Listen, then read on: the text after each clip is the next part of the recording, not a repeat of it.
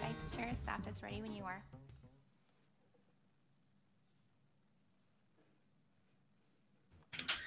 Good evening.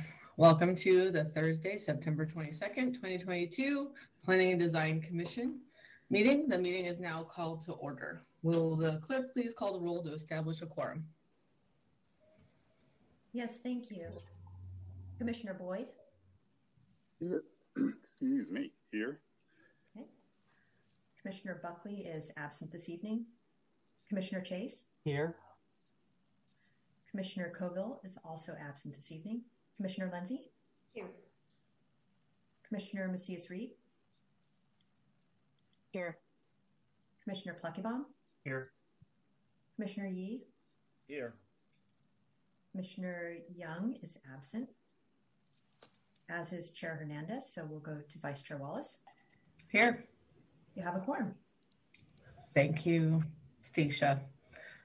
This meeting is virtual via Zoom. For members of the public who wish to join, please refer to the agenda for the Zoom link. Once you have joined the meeting and wish to speak, raise your hand, click the raise your hand button to provide public comment when the chair confirms the public comment speaking period for your desired item. If you're online, click on the raise hand button on the bottom of your screen. In the mobile app, should I read this or should I not read this? I'll read it.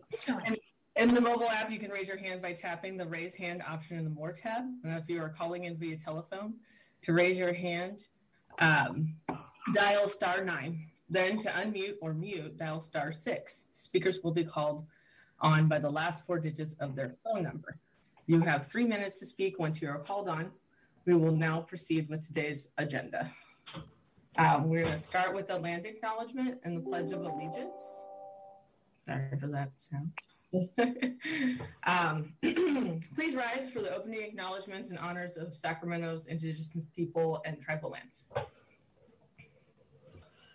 To the original people of this land, the Nisenan people, the Southern Maidu, Valley and Plains Miwok, Patwin-Wintun peoples, and the people of the Wilton Rancheria, Sacramento's only federally recognized tribe.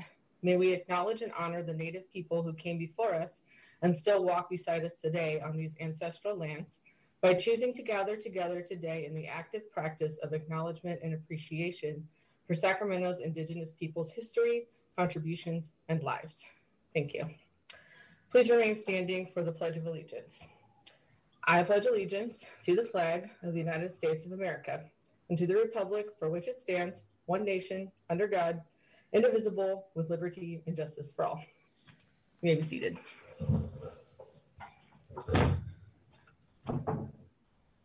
Okay, our first business today is approval of the consent calendar. Madam Clerk, are there any members of the public who wish to speak on the consent calendar? Thank you. We currently have no members of the public with their hands raised. All right, thank you. Are there any commissioners who would like to speak on the consent calendar? It's like Bob Chase has his hand raised.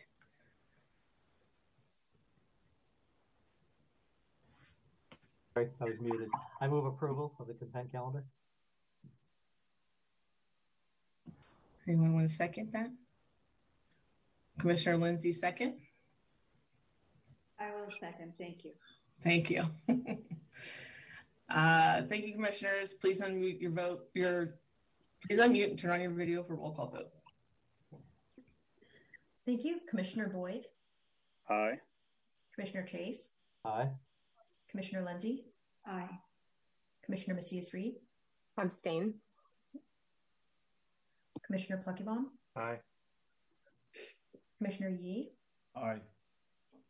Vice Chair Wallace? Aye. It looks like we will have to carry over the minutes to the next meeting. We only have 6 votes. Oh, that'll be fun next time. Yes, Thank you, Stacia. Next, we have the director's report. And I have no items for the director's report this evening. Okay. And then we have another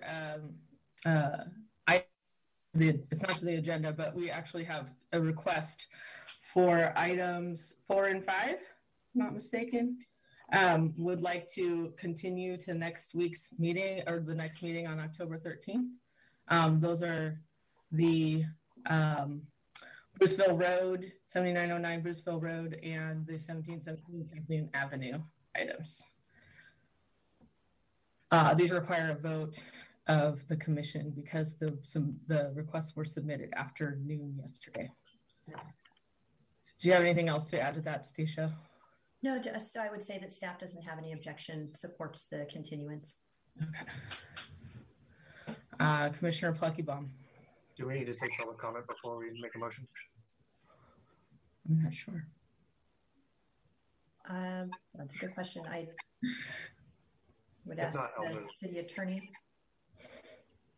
Hello, this is Jeff Hare from the city attorney's office. You can make the motion and ask for any public comment on the motion to continue. I'll move to continue the 2 items, 4 and 5. Thank you, Commissioner Pluckybaum. Commissioner Yee.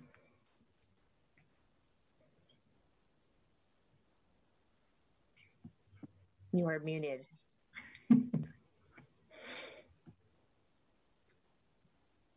Joe, you're on mute. As I should be. Where did the request for continuance originate?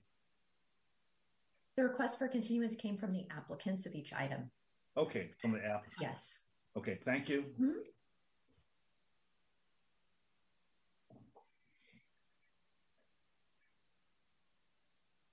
We need a second.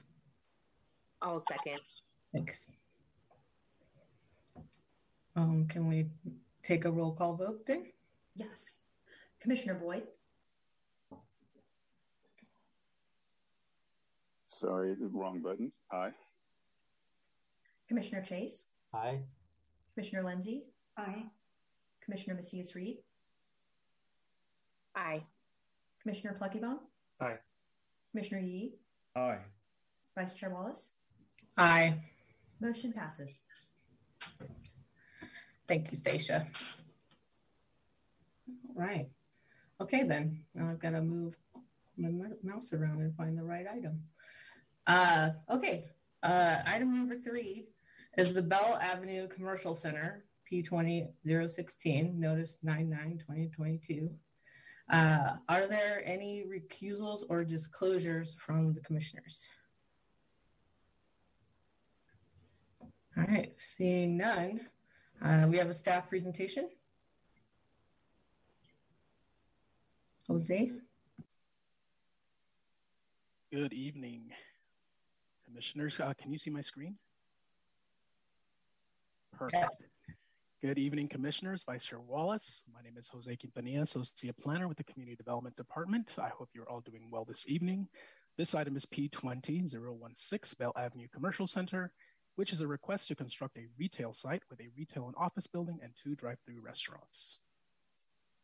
The subject site is located at the southwest corner of Bell Avenue and Raleigh Boulevard in the Youngs Heights area of North Sacramento. There is currently a single-unit dwelling and a vacant commercial building on the site. Both buildings are to be demolished for construction of this project. The site is surrounded by residential development to the west and south, gas stations to the north and northeast, and an industrial office park to the east across Raleigh Boulevard. A portion of the Cat Bell Alley, which is the alley between Catherine Avenue and Bell Avenue, was abandoned by a city council action earlier in the summer. The portion of the alley that was abandoned is highlighted in red on the map shown on screen. I have also overlaid the plans on Google Earth shown on screen, and I can pull this up during the presentation if you need further context or want to look at the plans in relation to the adjacent uses. So the required entitlements for this project request include the following: a rezone of approximately 0.34 acres from R1, which is single unit residential, to C2, which is general commercial zoning, a conditional use permit for 2 drive-through restaurants, and site plan and design review for the construction of the 2 drive-through restaurants and an office and retail building and associated site improvements. The first requested entitlement is a rezone, which would rezone 2 of the 6 parcels comprising the subject site from R1 to C2. The remaining 4 parcels are currently zoned C2R, which allow the proposed uses. The R1 zone does not allow the proposed uses and thus the reason for the rezone. The second request is for a conditional use permit to construct the 2 drive-through restaurants. The C2 zone requires conditional use permits for drive-through restaurants. The office and retail uses are allowed in the C2 zone by right. The CUP process, which we use to evaluate the possible impacts that this project can have on its surroundings.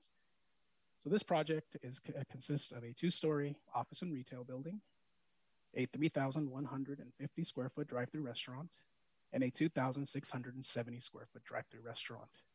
The project site will be separated from the existing residential uses at the west by a minimum 6-foot tall CMU wall, as well as a landscape strip. A 3-foot tall CMU wall will screen the drive-through drive aisles from the adjacent rights-of-way.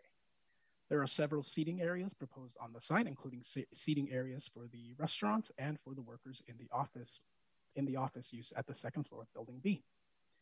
The project proposes 3 driveways: a right-in, right-out driveway onto Bell Avenue, a right-in, right-out driveway at Raleigh Boulevard, and a full-movement driveway on Catherine Avenue. So in the case of this project, the drive-through operations were analyzed, and that included the vehicle stacking space, so it's the number of cars that can be in the drive-through lane at one time, as well as the internal circulation to ensure that these drive-throughs do not impact the internal circulation, and that there is no spillover of these vehicles waiting in the drive-through onto the right-of-way. The final requested entitlement is for site plan and design review for the construction of the 2-story office and retail building and the 2 drive-through restaurants. The proposed buildings are highly articulated with tower elements visible at all 3 buildings and a variety of materials, as well as a high amount of transparency. The buildings are compatible with the surrounding neighborhood, which consists of 1- and 2-story buildings as well. There are no deviations to standards requested. Notification of this project and this hearing were provided to all neighborhood associations, restaurants, and property owners within 500 feet of the site. Staff received comments expressing opposition to the project, including concerns about the driveway along Catherine Avenue, the homeless population, traffic concerns, and questions about alley maintenance. Staff also received questions about potential tenants, as well as just general questions about the project. The commission did receive e-comments from a neighbor who voiced concern about current traffic issues in the area and being made worse with the new project, specifically cars cutting through the adjacent residential neighborhood. Staff can put interested residents in touch with Public Works traffic investigation staff to discuss some potential solutions to any existing problems. My email address is on the agenda, and at the end of this presentation, I encourage any neighbors or interested parties to reach out to me if they'd like more information on this process. So staff recommends approval of the project as conditioned and recommends that the Planning and Design Commission pass a motion recommending that the City Council approve the project as conditioned, as there are no deviations requested. The project develops an underutilized site. It diversifies land uses in the area, especially through the provision of much needed commercial services in this part of the city. And lastly, it is consistent with North Sacramento Community Plan Land Use Policy NSLU 1.27, which encourages neighborhood serving retail at this intersection, and the full text of that policy is shown on screen. That concludes my presentation. Staff and the applicant team are here should you have any questions. Thank you, Jose. Do you have any quick commissioner questions for staff or the applicant? Commissioner Reed? Thank you. I have a question about operating hours. Can you confirm what the anticipated operation hours are? And then is it, I believe it said it was a 3-foot buffer wall that was going to be included in between the drive-through lane and the adjacent single-family housing. Can you confirm, is that the standard and the 3-foot, or is there a possibility to increase that height up to 6 feet? And then what is the proposed material for that barrier? Okay, yeah, so the first question about the operations, so that is, those drive-throughs are proposed to be 24 hours. The only instance, at least by code, where we restrict hours are when the parcels are directly adjacent to 2 residential uses. But in this case, this is the lot merger that will be completed for this project. So you have the two drive-throughs would be on Lot A and Lot C, which are surrounded by public right-of-way on all sides, and Lot B as well.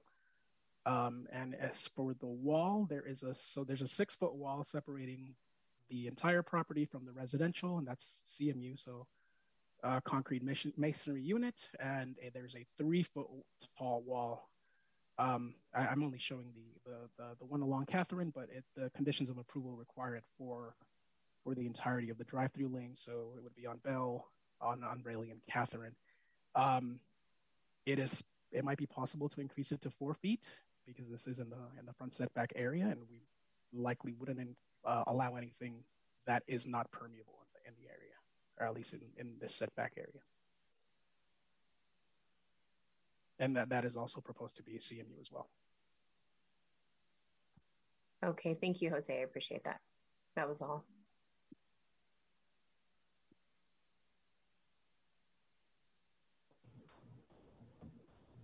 Madam Clerk, do we have any public speakers on this item? Oops, I'm sorry. I have staff. Are those for motions or are those for questions, guys? Yes. Do we have any speakers from the public on this item, Madam Clerk?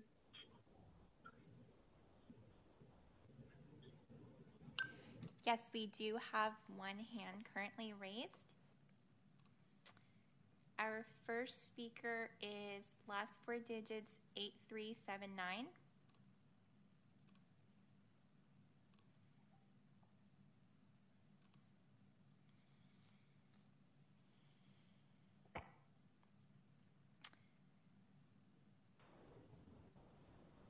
Hi, good evening.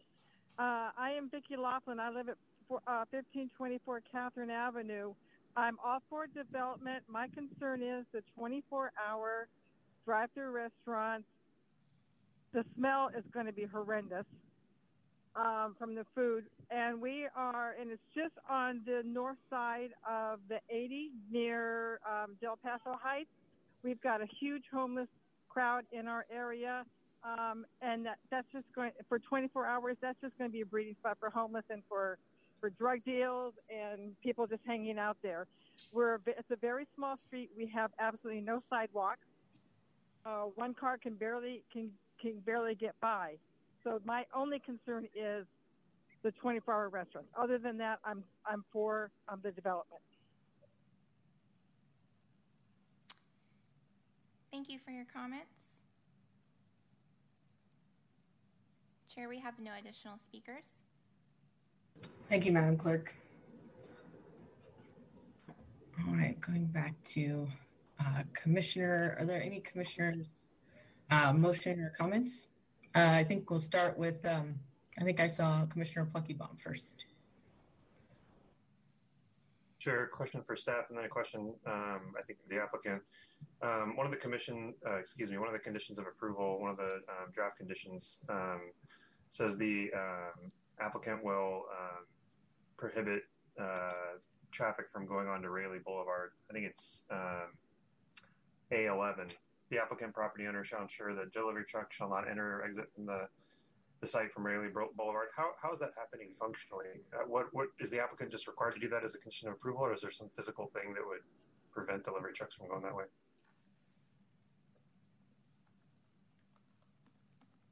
I believe that is that a public works condition or is that a planning condition? I believe that's public works. Yeah, public works. I'll have Zara with public works answer that.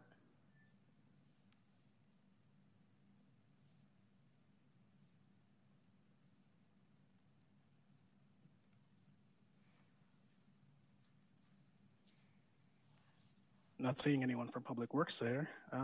I believe that Zara's in the. Is she in the attendees? In the attendee, and I just offered to promote her, so she just needs to accept the request.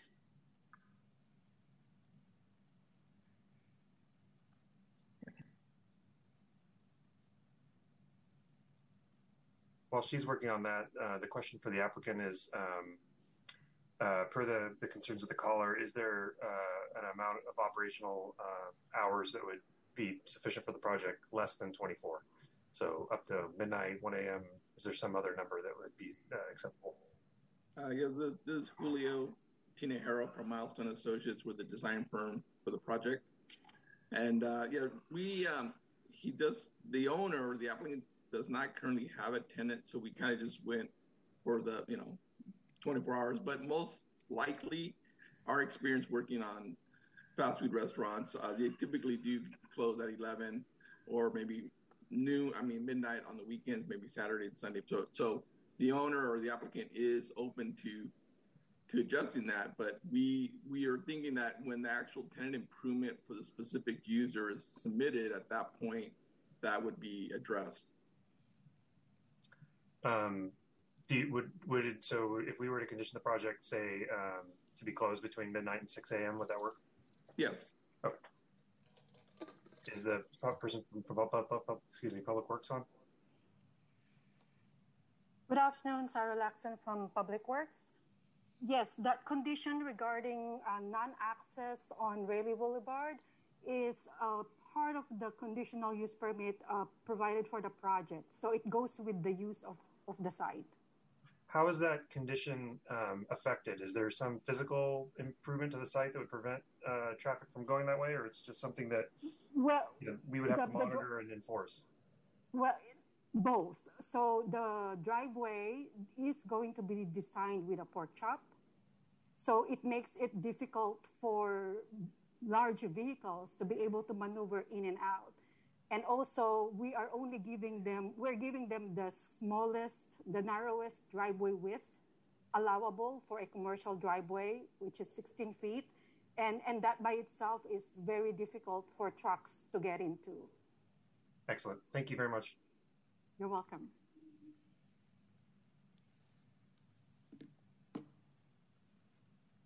Okay, Commissioner Chase. Thank you, Madam Chair. I guess a question for Jose and the applicant. One of the comments that came in was certainly questioning the access from Catherine Avenue.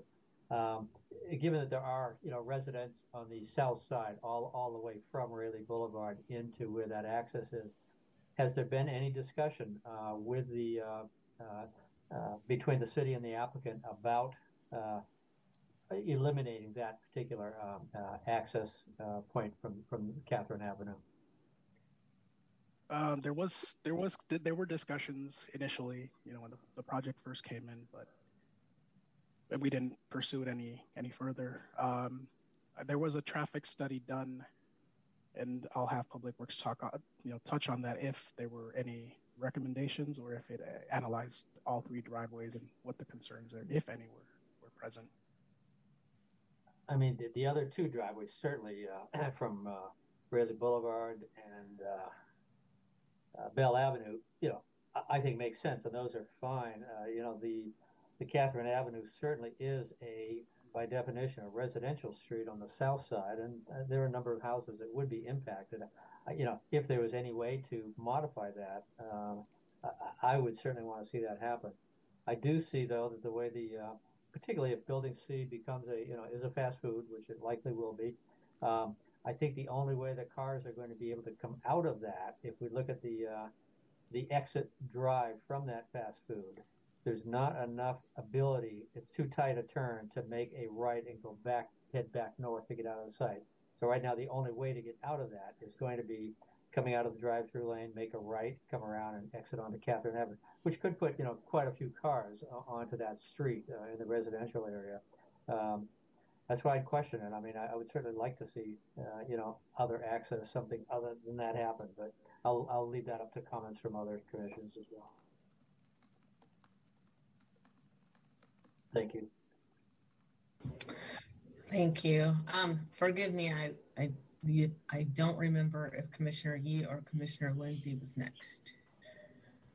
So I guess we'll go with Commissioner Yee. I believe it was Commissioner Lindsay. Oh, thank you. Thank you, Vice Chair Wallace. The caller, who was a resident, expressed concerns about loitering and illegal camping and illegal activities. Can the applicant address what type of security measures will be implemented to ensure that this does not occur on this particular site? Yes, excuse me, this is Julio again. So as conditioned, we're required to provide the site monitoring system for both security and for loitering. So we will have a system that's going to be monitored with local police departments as required and conditioned.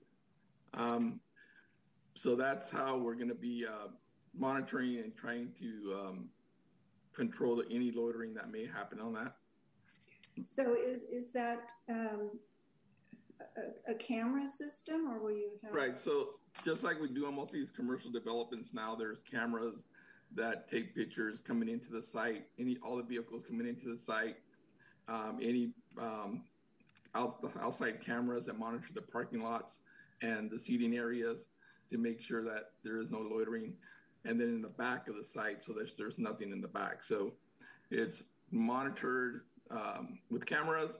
I mean, if it becomes an issue, the applicant is open to, having, security or actual guards, but we don't know that until this actually gets developed, but that would be another option. Right. So who is monitoring the camera footage? So they're connected to the sheriff department, and also the owners have a security office that monitors the site. Okay. And if somebody, a resident or somebody has an issue, is there a number where they could not just call the police department or the sheriff, but is there a number that they can call? I believe they have. We're required to put signage up or numbers, listing the number if there is an incident that they need to call in. That's part of the security monitoring program, but I don't have the specifics of that. Okay. But I know that is an option. Okay.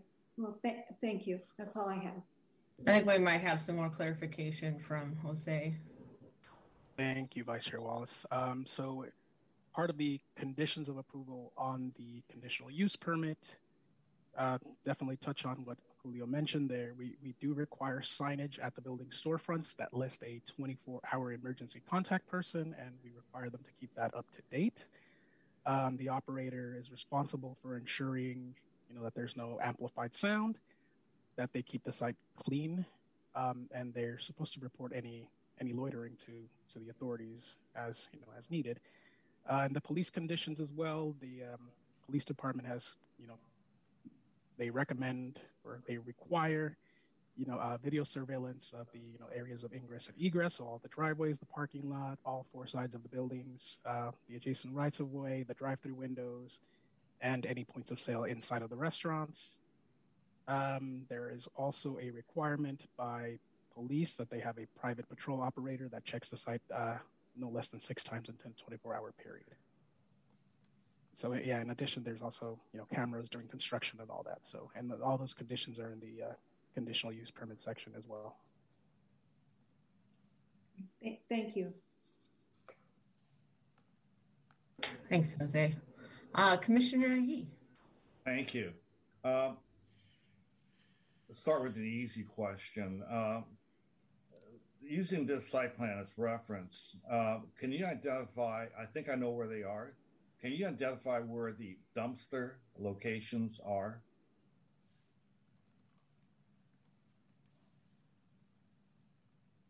They're the keynote number 3. If you like the little hexagon number 3s on the site plan. Okay. Yeah. So I'm pointing them out here. 3. There's one there. Mm-hmm. And there's one down here. Okay. And then there are 2 in the back of building B. Correct. Okay. And I apologize for not knowing the staff report, the conditions well enough to know. Are there conditions as to when the dumpsters can be emptied? Days? Is there a restriction on there are, access yes. to them? Condition A10, garbage pickup and truck delivery is prohibited. It's prohibited within the hours of 7 to 9 and 4 to 6. 7 to 9 a.m. and 4 to 6. And 4 to 6 p.m.? Mm-hmm. That's condition A10 of the conditional use permit. Okay, and that's regardless of day. So that's 7 days a week. Correct. Okay. I do agree with Commissioner Chase in that the egress from the drive-through for Building C, I don't see a reasonable way exiting except through the south driveway. The same almost is with Building A, especially if you want to go north on Raleigh. If you want to go south, yes, that middle driveway might work. You could get there. But if you want to turn left and head north, the only way to exit is through that north driveway and then on to Bell and then go somewhere. And being directly adjacent to residential, I believe it is, it is worrisome. That is a primary concern I have with this site plan. So I would welcome other comments.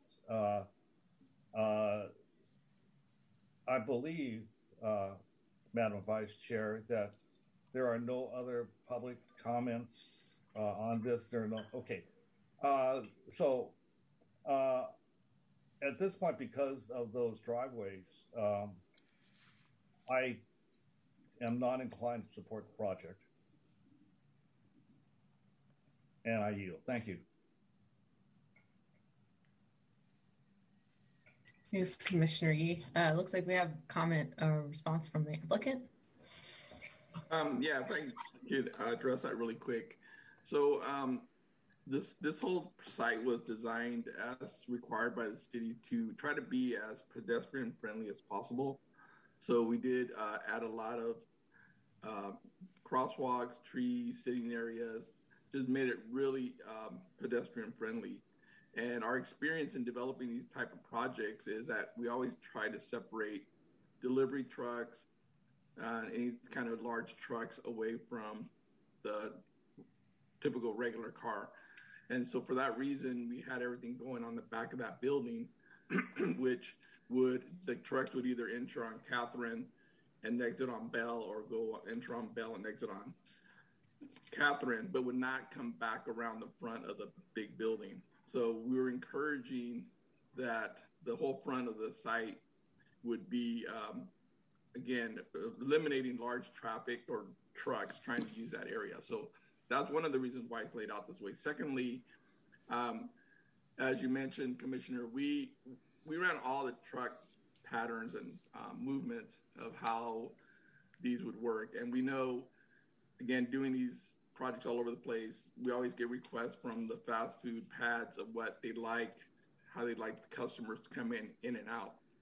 And we found that if we don't make it easy for them, the sites are not that successful.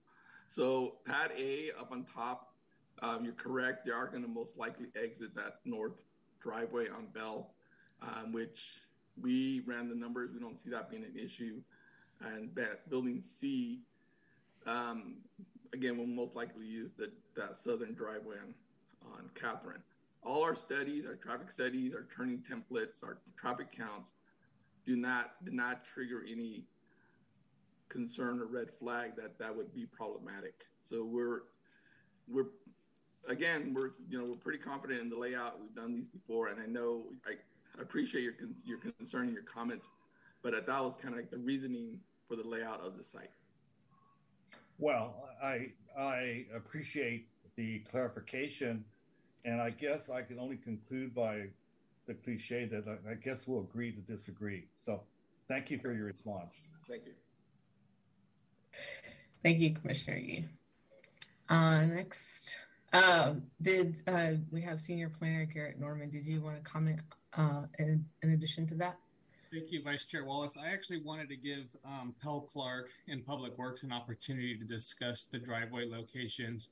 Public Works did embark on a traffic analysis, and he might be able to share some insight on why these driveways are located where they are and in proximity to the intersections on Bell and Rayleigh. Pell, are you there to provide some insight to the commission, please?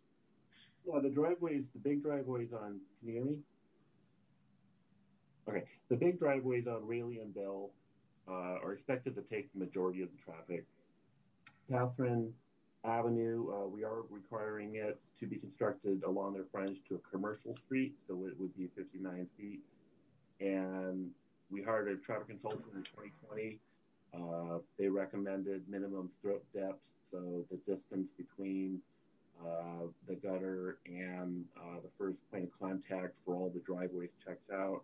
The intersection at Rayleigh and Bell checked out. The traffic study resulted in recommendations that Rayleigh and Bell have right in, right out only. There's channelization along northbound Rayleigh. So yeah, we did take a detailed look at it, and it checked out with our recommendations implemented as you see here. The volume on Catherine is expected to be delivery trucks and maybe exiting traffic from Building C. The majority of the traffic would be expected to be the wide driveways on Bell and Rayleigh.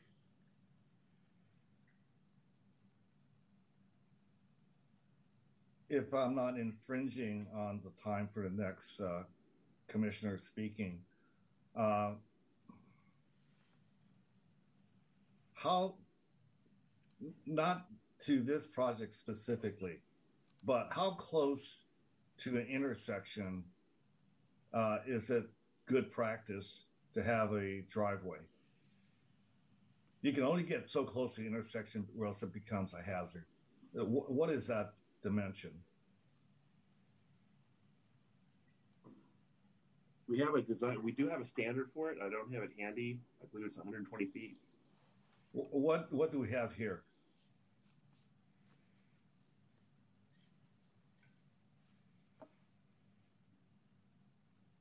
About 280 from the corner. So those two driveways could be moved further to the east.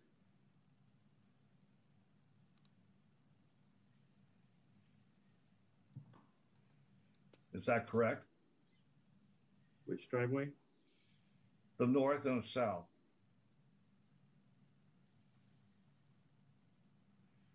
Don't worry about the buildings. I'm worried about the streets, the corner. The north and south driveway could be moved further to the east. Is that correct? Coming up front, I don't have my design and procedures manual handy. This is Sarah Laxon from Public Works. Good afternoon again. So for the Bell Avenue is slated to have a right turn lane, and it's prohibited to have a driveway within the right turn lane area, including the taper. Okay. So we're restricted on that area because of the turn aisle. Yeah. Yes. Okay. Yes. Understood. And then for the driveway on Catherine, we on arterial roadway, there's a 250 foot spacing requirement. And other than a arterial roadway, we review driveway spacing on a case-by-case basis. In this instance, we did completed a traffic study analysis, and I will have Pell talk more about that. So there's a queuing and stacking requirement that may need to be complied with. So, and that typically dictates where we would allow a driveway to be located. And Pell can talk more about what the queuing requirement is on Catherine Avenue. Thank you. Okay, thank you. Okay, Commissioner Pluckybaum. Thank you. A process question, because there's only 7 members present tonight. If we do not get a unanimous vote in support of the project, what are the next steps? Can the applicant bring the project back at a future date, a date certain, or do we have to do something else? This is Stacia Cosgrove. You can vote to continue the item to a date certain in the future in order to have more commissioners present. If that's what we end up doing, what's the nearest date we could get? The next hearing date is October 13th. There's also October 27th. Those are the next 2 dates. Thank you.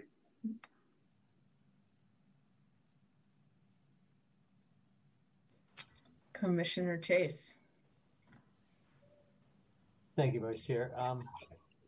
To hopefully, not force this to come back, I'd like to follow up on Commissioner Yee's comments. I can't count how many shopping centers and retail projects I've designed over the years, lots. I'm wondering what, again, back to my concern about Catherine Avenue and the residential, is it possible to relocate that access driveway from Catherine, from where it is, to the east, to align with that main drive aisle coming down in front of Building B? That would allow, ease of exit and entry, also allow, exit from the Building C drive-through to make a bit of a turn to get over and out of there. I guess I would ask if that is a possibility. I don't know if that can be determined tonight, but.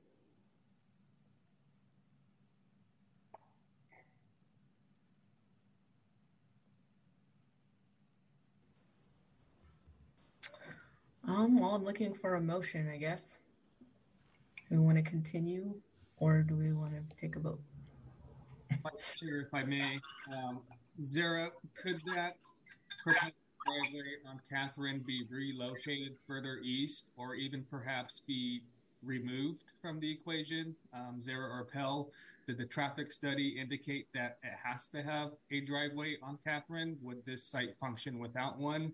Or if it does need one, could it be relocated more centralized into the project site? Those are 2 questions I have for Public Works staff, please. Zara Laxon again. So when we were reviewing this project as part of the traffic study, the applicant has submitted a truck turning exhibit, and which shows trucks coming in from Catherine and exiting out of Bell. So if we are to relocate this driveway, one of the items to be considered would be, would the truck still be able to make that turn? And then the other item that would be considered, and as I mentioned earlier, Pal Clark can chime in on this as well, the queuing requirement, the stacking requirement required on Catherine Avenue. What did the traffic study assumed? How much vehicles are coming out and getting into from Catherine Avenue? And so we need to address that stacking as well. And so if the driveway is too close to the intersection wherein they're exceeding or they're not deficient in the stacking already, then traffic is going to back up into the intersection and will eventually affect Raleigh Boulevard, which we do not want to create. Pal, do you want to chime in and add more to that? What we have from the traffic study is that the usage of Catherine was expected to be minimal. Delivery trucks, maybe traffic destined to I-80 from Building C, but the majority of the traffic would use the 2 main driveways.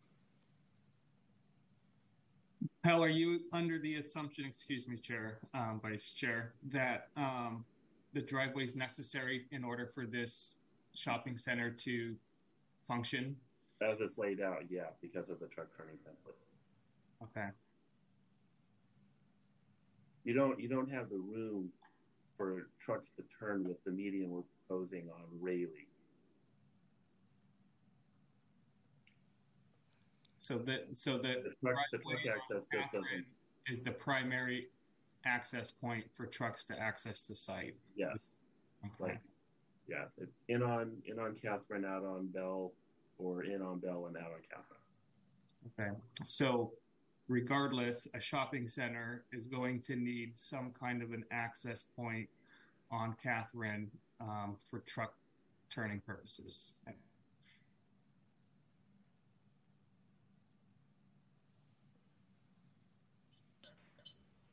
Anything more from Public Works? Hands still up. Okay. Not. Yeah. Commissioner Macias Reed. Thank you, Vice Chair. Are you only proposing to do sidewalks on the north side of Catherine Avenue? Is that going to be included in this, in the improvements on this project? There are new sidewalk and new landscape strip along all frontages. Along all frontages. Correct. I'm sorry, this is Zara again. Yeah. Yes, adjacent to the project. So the applicant will be, it's conditioned to construct their side of the curb gutter and sidewalk and planter. Right. And you said there was a 250-foot standard for commercial uses, because what I mean, this is again, a street that doesn't have sidewalks currently, and the homes that are immediately adjacent to this project are, look definitely, I drove through the area and they definitely look like they are multi-family homes. My concern is, shared with Commissioner Chase and Commissioner Yee, that if we decide to approve this project this evening, we're basically sending in, possibly 18-wheel vehicles on a residential street, impacting, quite a bit of residents that might be multifamily homes because of the volume of vehicles that are there. And just, for the single family homes. And, that is it's just really concerning to me, because we're impacting a residential neighborhood with potentially larger vehicles than what you would typically see in a residential neighborhood.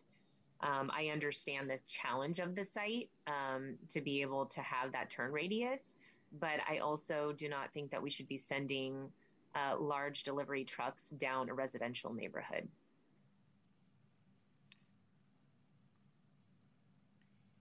So, if I was going to support this project, I'd really like staff to look at, and Public Works to look, at the project and see what other options, if any, there are, because, I don't feel comfortable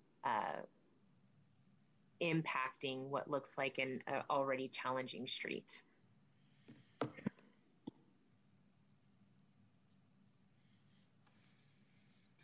you have any comments from the applicant or staff? Yes. This is Julio Tinajero. Okay, so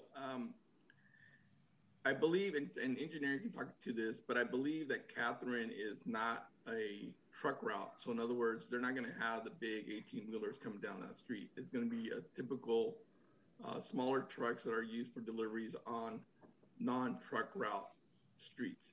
And engineer can speak to that. But the challenge we're having is, when we would love to have the driveway where you're saying lined up with that front aisle closer to Raley's, but based on our experience, we knew, and I believe I might have showed that originally in one of the original layouts, but because we felt that would be a lot easier for people to get in and out, especially for building C. But that was too close, and it was kind of like a wish list for us, and it got denied because for two reasons: too close to Raley, and the trucks couldn't make that S curve to get to the back of the building. So if we get rid of the access on Catherine, we're gonna really affect building C, because then everybody who goes to that drive-through, like was mentioned earlier, can't make a U-turn.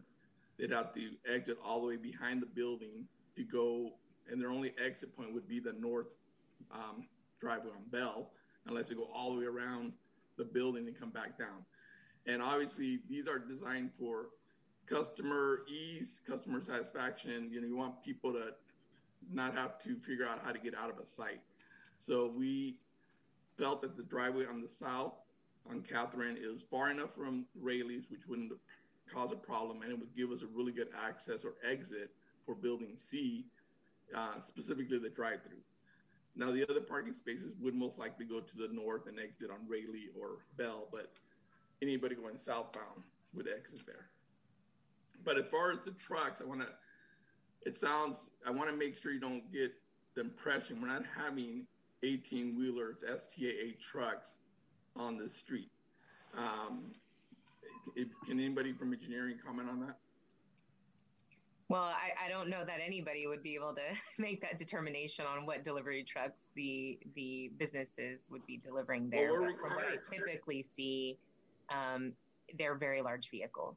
Yeah, but they're required to use truck routes, the big specific truck. There's a limit on the trucks, and they know that when delivering. So they would use smaller delivery trucks if the STAA trucks were restricted on Catherine. So what, sorry, Vice Chair, I just want to clarify. So what it sounds like you're saying is that there would be restrictions that the operators themselves would have to be enforcing in terms of the routes that these delivery trucks are taking. Right. If these businesses know if there's a restriction on the big 18-wheeler trucks from entering this site, then they have to request smaller delivery trucks. That happens all the time. Same thing with the trash. Like you guys have restrictions on the trash pickup. They work around that and they just say, okay, we're going to work with what you guys are giving us.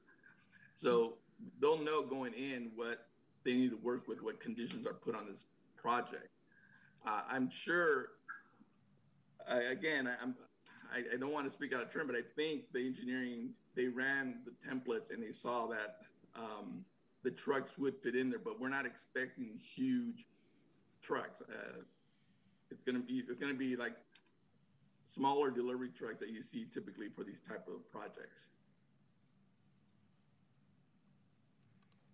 Thank you, Vice Chair. That's all for now.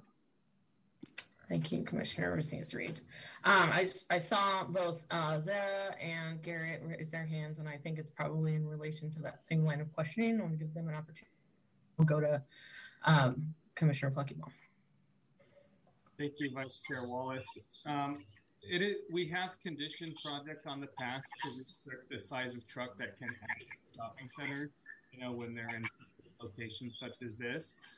So, and it sounds like the applicant perhaps would be amenable to add a condition to reduce the size of trucks that could access the site for delivery, so you don't get the large 18-wheeler trucks going down here.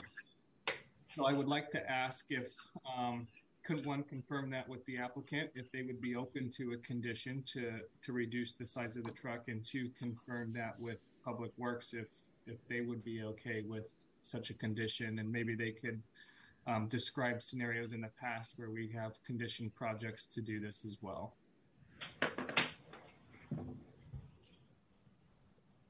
This is Zara Laxon. We are acceptable to that. We've done that on some cannabis applications where we limit the size of vehicles that would be serving the site. We could do the same for this project.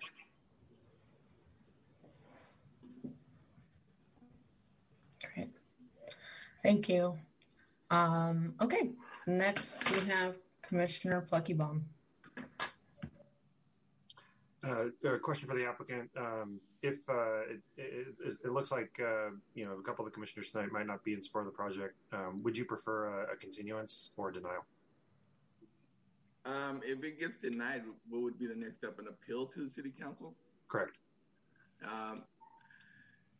We just feel that, it's just that we've gone through all these options with staff and engineering, and I know the commissioners you're asking for another option, but we've gone through so many options, and I would hate for us to continue it and then we can't find those other alternate solution that works, and then we're back to the same layout. But I don't want to get denied either, so it's kind of like a catch-22 for us. I mean, if we continue it and we can I can show previous layouts, or even staff has previous layouts, the initial layouts that we've gone through different variations of this layout. And it's not like this is the first one and everybody signed off on it. We definitely had a lot of back and forth changes on Julio, I don't think anyone doubts the level of effort you put in. It's a question of what can the site actually accommodate. And if the site can't accommodate a good functioning retail project without access onto Kathleen, I'm not hearing support for it tonight. At a future meeting with more commissioners, you may have better odds, but that's a business decision you have to make about the amount of time you want to take on the project. Well, we've started this. I know, as you guys know, there's a lot of delay. We started in 2018 and a lot of delays and COVID and all that, you name it. But I think, we would be open to continuing it just to make sure that we have the whole commission out. We'd be open to that instead of getting a denial. Speaking for the chair, I see the city attorney pop on, who usually pops on when I'm doing something bad. Not at all. Pardon the interruption. Just a procedural point of clarification. It wouldn't be an appeal to council. This item is requesting a recommendation to council because of the rezone. Thank you. See, I did make a mistake. Right. This is what I get for speaking for the attorney. Sorry. So, excuse me, just to be clear. So then if it gets denied today, and then we would still go to the city council, but it would be with a recommended denial decision. Correct.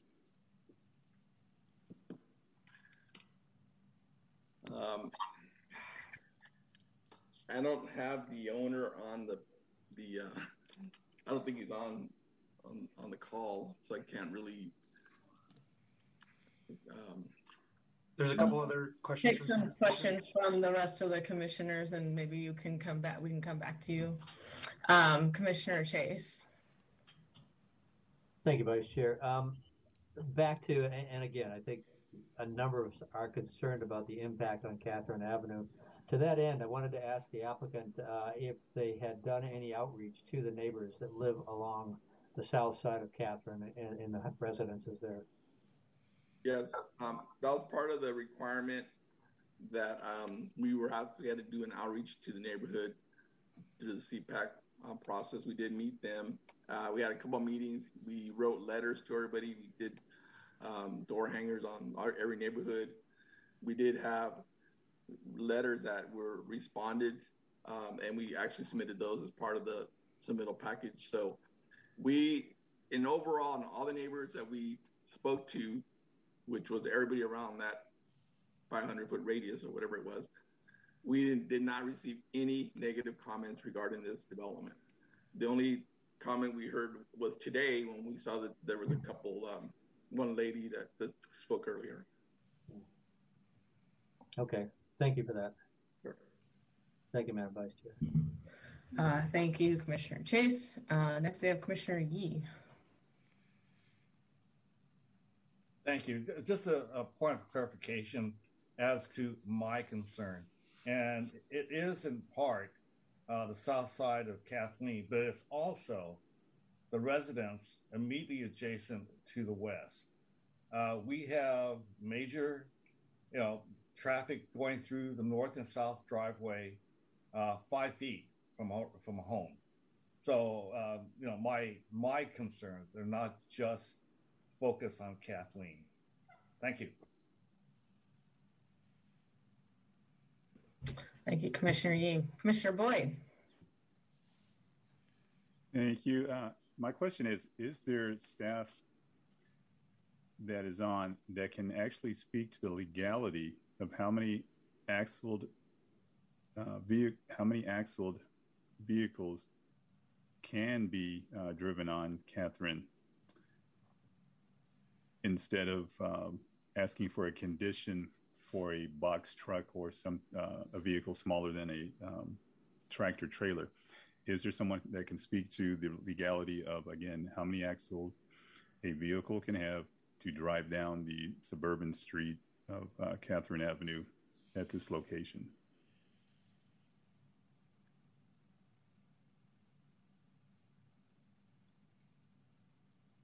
So I'll take that there is no staff that can speak to that. Garrett Norman, Senior Planner here. I am unaware of the weight limits, if you will, or vehicle size limitations there are for local roadways. I would defer to my colleagues in Public Works if they know what those limitations are. Paul Clark, Public Works. I'm not aware of any restrictions for number of axles. or weight limits.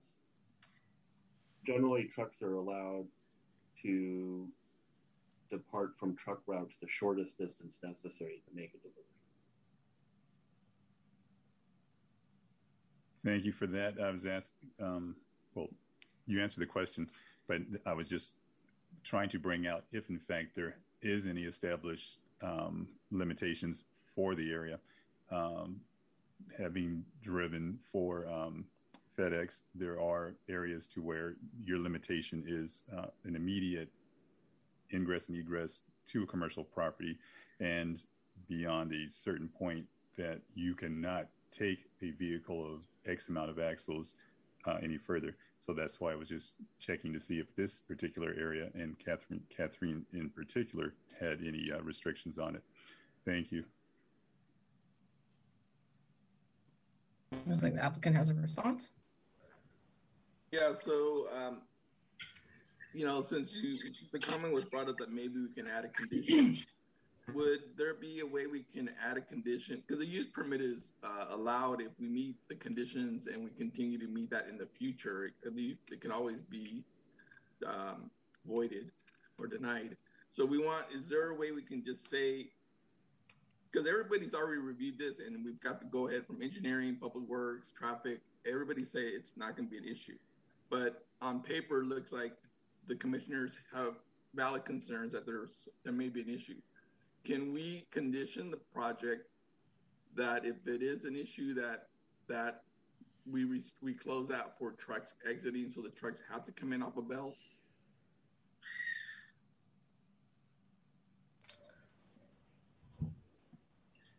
Can we do that? I'm willing to make a motion with some conditions.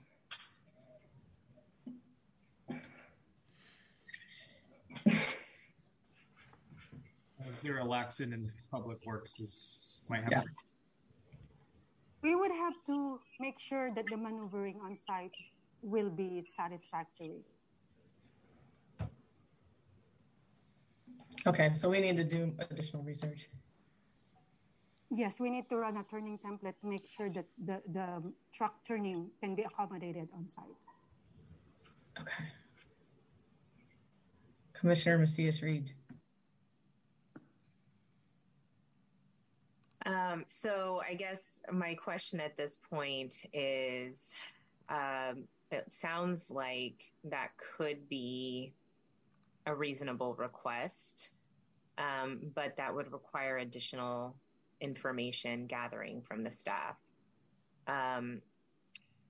Question and staff or Stacia, if anyone can clarify, if we continue this item, would we have to do a date certain, or if we requested that we, wanted to add some conditions to it and staff had to do some further research that you would then determine a date, how would that move forward? Right, you could make a motion to continue the item with direction to staff to look at what you'd like them to look at, and then we would reschedule when that work is complete. We would renotice for that new date. So that's one way you could do it. Okay. So, Vice Chair, I would like to make a motion to continue the item, but with a few conditions, if I may. And one of them is to look into the delivery vehicles not entering through Catherine Avenue, but to enter in through Bell, exiting out of Catherine. I would also like to condition that there's not 24-hour usage of the drive-throughs, or specifically on Site C, and because it's so close to the residential. And then I also would like to, I think, what is that? Oh, yeah, I think that was it. So no 24-hour. And then, again, yes, there's just one question I have, sorry. Is there the ability to condition the hours that the delivery trucks can come onto the property. Because again, if I think the concern too is, like Commissioner Yee had mentioned, there is residential adjacent to the west of the property, and I know there's going to be a 6-foot buffer wall there, but it's so close to delivery trucks. I'm just curious if there's the ability to condition the time frames with which delivery trucks can come in through that property. I would think yes, if you tied it to one of the findings related to site plan and design review. Okay. So then if we can condition it to the site plan design review requirement, just, I think, again, my concern is the proximity to the residential. So I guess to clarify all of that, Vice Chair, I'm making a motion to continue the item with the conditions for staff to come back and look into the feasibility of delivery trucks entering in through Bell and exiting out of Catherine, limiting the time for delivery as to not impact the adjacent residential neighborhoods, and to ask for no 24-hour usage on the drive-through component. Thank you, Commissioner Macias-Reed. Is that Public Works? Is that feasible? Commissioner Reed, what sort of time frame are you looking for limiting the trucks? Because Public Works already have a condition of approval on the CUP. That my apologies. Can you let me know what that condition is? I'm looking at it right now. We're limiting delivery trucks and garbage trucks on site from 7 a.m. to 9 a.m. and from 4 a.m. to 6 p.m. Oh, I'm sorry. We already discussed that. That is correct. Okay. Yeah, that's fine with me. So we could remove that as a condition. All right. Thank you. Commissioner Yee. To the maker of the motion, maybe for your consideration, the exit on Kathleen, could we make that a left-hand turn only? You know, it would be a shame to have a right-hand turn to cut down Kathleen to hit Marysville Boulevard. So if and further, you know, cutting through the residential area. So the driveway exit on Kathleen is a left turn exit only to minimize impact on the community. I very much agree with that consideration. So yes, let's please add that to the research that staff would consider, that Public Works would need to consider. Thank you.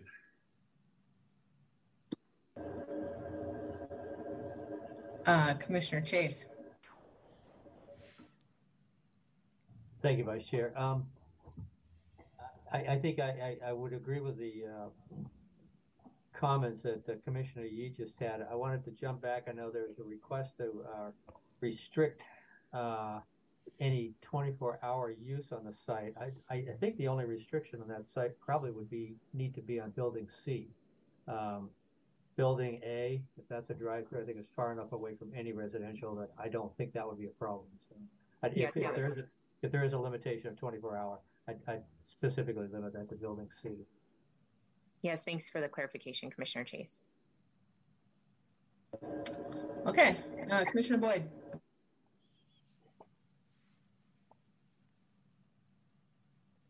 I do have a question in regards to the condition that was just proposed.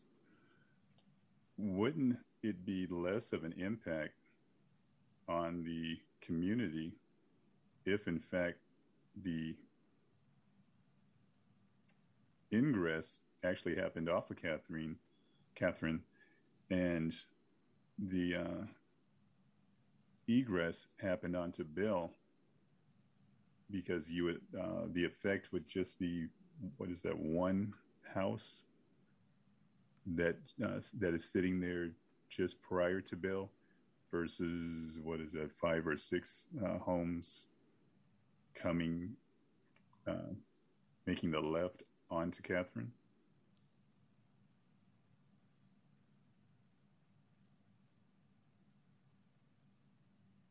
That was a question. I'm sorry for the.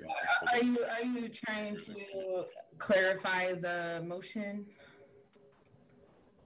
It was a question. My apologies. It was a question for the maker of the condition. Wouldn't the impact be lessened to the residents of Catherine if, in fact, the ingress happened on Catherine and the egress happened on Bill? So I think that's what we're trying to get clarification on from staff, which is why we're requesting to continue the item, is for them to see if we can do a one-way in, one-way out versus having them all come in, from one area. Does that answer your question? No, only because as with your condition, your merit of wanting the condition is to decrease mitigate or to decrease the impact for the residents on Catherine. Correct. So if the vehicles are going to exit on Catherine, as Commissioner Yee had brought up, and making it a left-hand turn, so you're now driving in front of the row of houses until you hit Raleigh Boulevard, versus coming into the complex on Catherine, which you're on the opposite side of the street, not as severely impacting those row of houses, and either a loop about and come, well, not loop about, but a straight through exiting onto Bill, to which the trucks may impact that one house sitting on the corner, depending upon wherever the exit is going to be drawn in. Okay, I see what you're saying. But I think that that's the question that I really want to ask staff and Public Works in particular, is to look at this, because either way, you're going to have a vehicle coming out from either in or out from Catherine Avenue.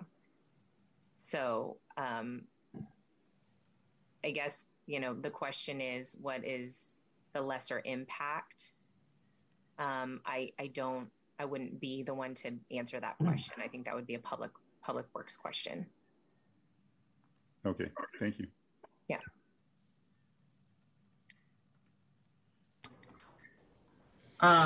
Commissioner Chase. Thank you, Vice Chair. Yeah, following up on Commissioner Boyd's comments, I agree with his logic there, that I think there would be less impact if any traffic coming in is on the north side of that street, as opposed to right in front of the driveways of those houses. So I think that approach is good. I guess my only concern is, and perhaps this is up to the applicant to go back and look at things, that would negate the ability of the traffic exiting Building C drive-through, since we've already determined that it cannot make a U-turn where it is. It is actually forced to make a left turn, other than sending it all the way, behind the building, to exit off the north side. Probably not the best way to do it, but I think it introduces that conflict, and perhaps that's something we let the applicant address as they go back and rework this. All right, looking for a second here on the motion. Can I second it?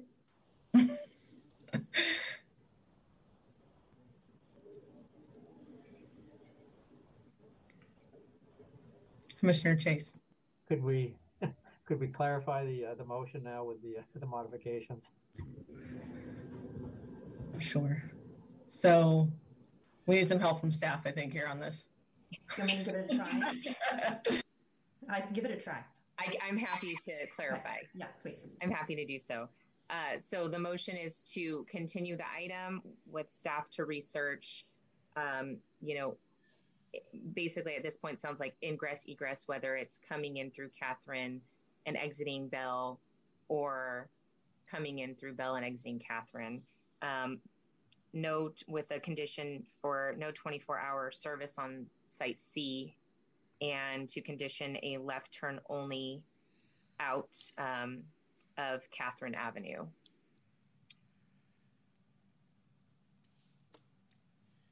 Commissioner Pluckett. Before we take the vote, I just wanted to give the applicant one last chance if he wanted to request a motion to recommend denial and just move on to the council.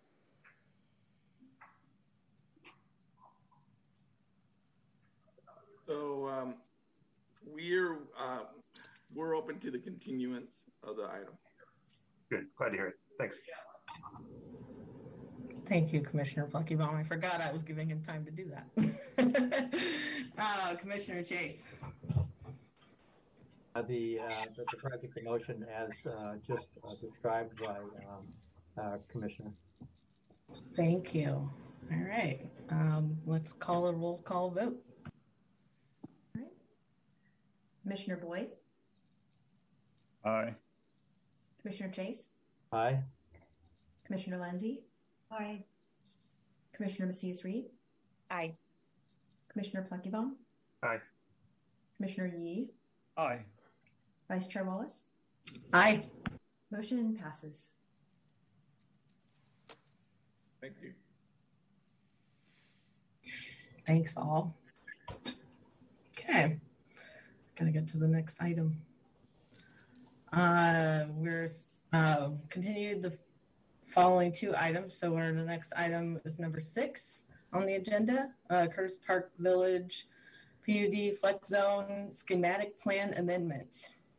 Are there any commissioner recusals or disclosures?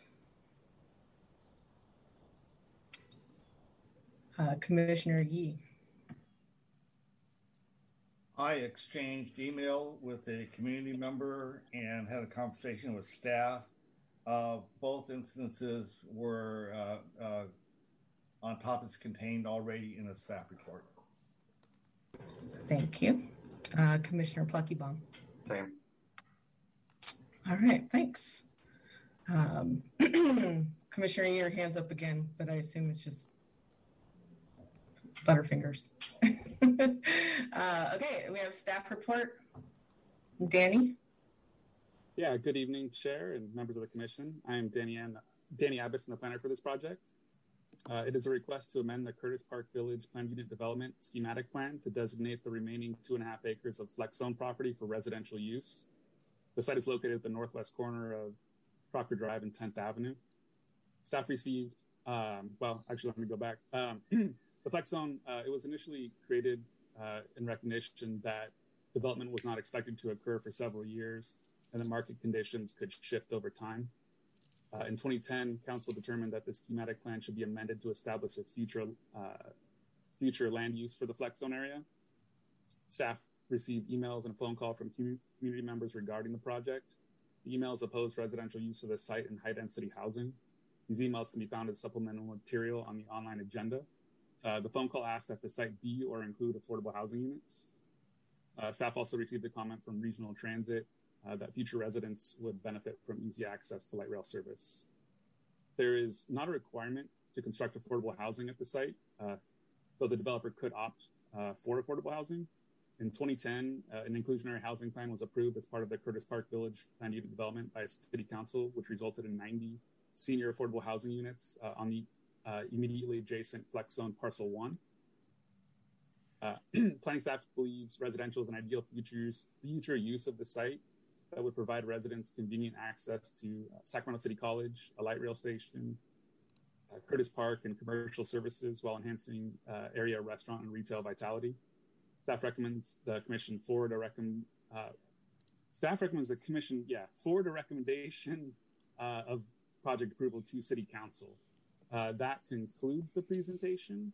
The applicant has indicated that they would like to say a few words. Both staff and the applicant would be available afterwards for any potential questions. Thank you. Thank you.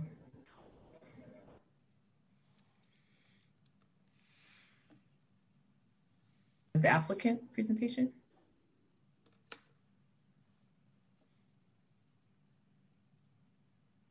Paul, you're on mute.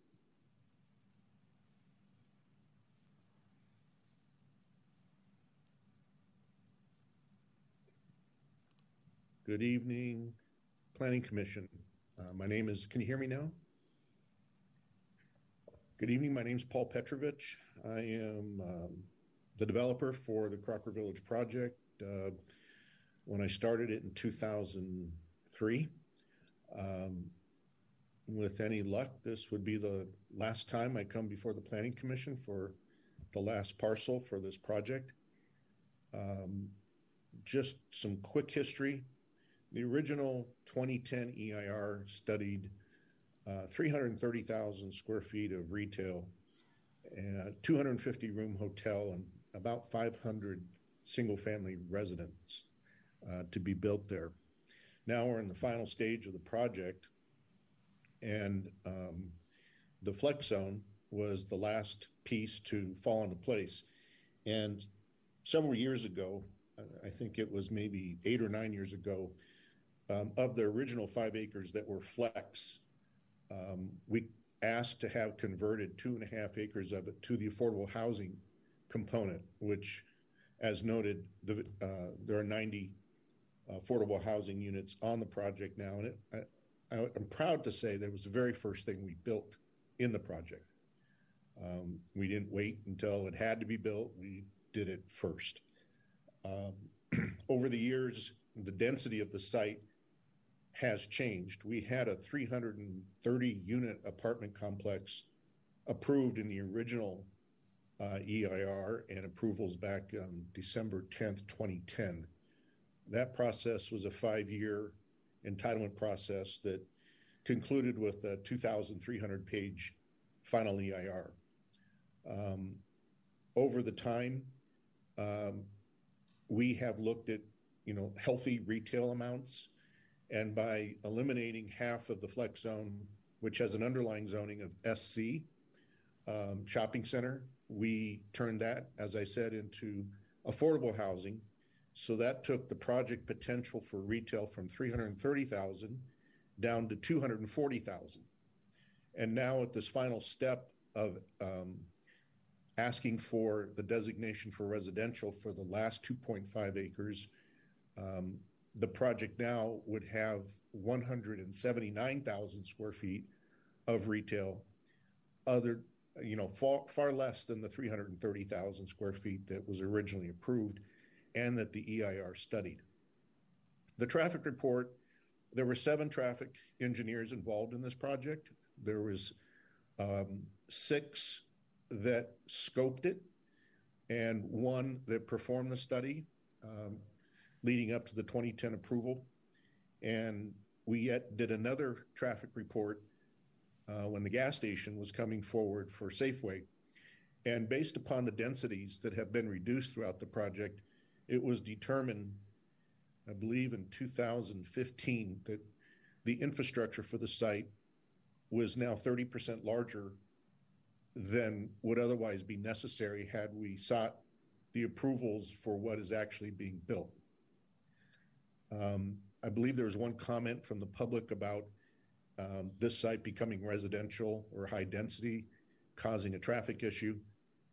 I think we all, as professionals, understand that shopping center development creates far greater peak hour traffic issues than residential. So by now reducing it to residential, we are yet lowering again that threshold to increase the capacity of the infrastructure beyond the 30% reduction that we've already achieved. As far as affordable housing goes, as staff pointed out, we do have that one project there. And even if we built this out at the highest density allowed under the SC zoning, we would still have excess affordable housing units covered by the 15% requirement, which I might add, the affordable housing requirement included us adding more affordable housing units for the 90 affordable housing units that were being built, meaning the 90 didn't satisfy just the fair market value housing. We also had to provide affordable for the affordable. So we are way beyond typical affordable requirements in most jurisdictions. I'm happy to say that after 17 years from the initial application, that this is actually what the community was asking me to do to begin with. They did not want as much commercial at this location. And by converting half of the flex to affordable housing and the other half to market rate housing, which will be single family, by the way, they are, in essence, I'm in essence meeting what they would have wanted to begin with. I just didn't know what the market was going to be starting in 2005 when I made my original application.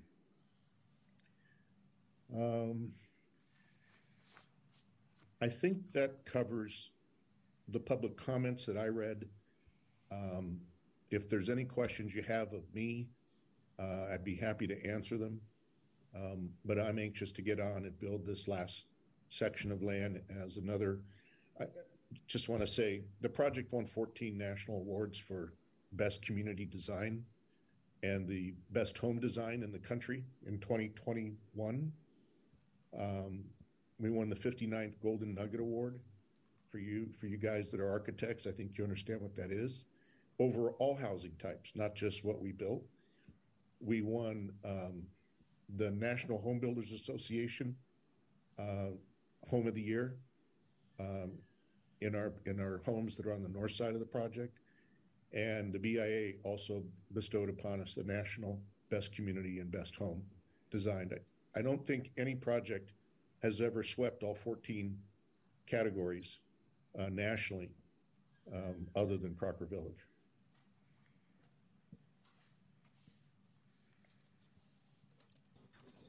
Thank you. We're going to go to commissioner questions. I have Commissioner Chase.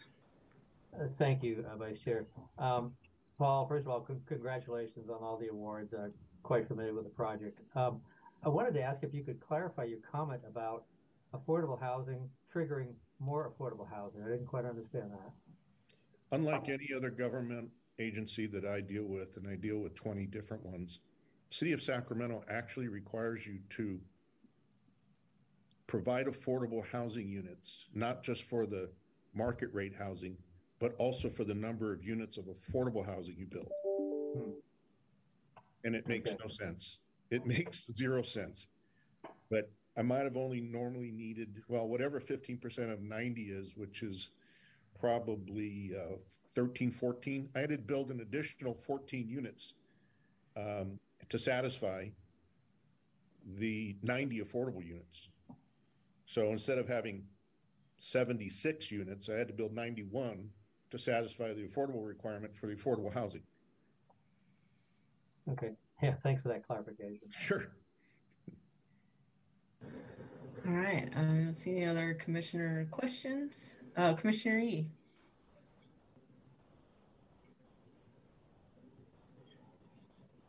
Hi, Joe. You're muted again, Commissioner Yee. Well, I was apologizing for perhaps not being able to develop a succinct question, so I'll stumble through that. But now I'm obligated to apologize for not having my mic on. So, in the shopping center zone, it allows for multi-unit dwellings, dorms, residential care facilities, and single-unit duplex development. Mobile home parks, etc., requires a conditional use permit.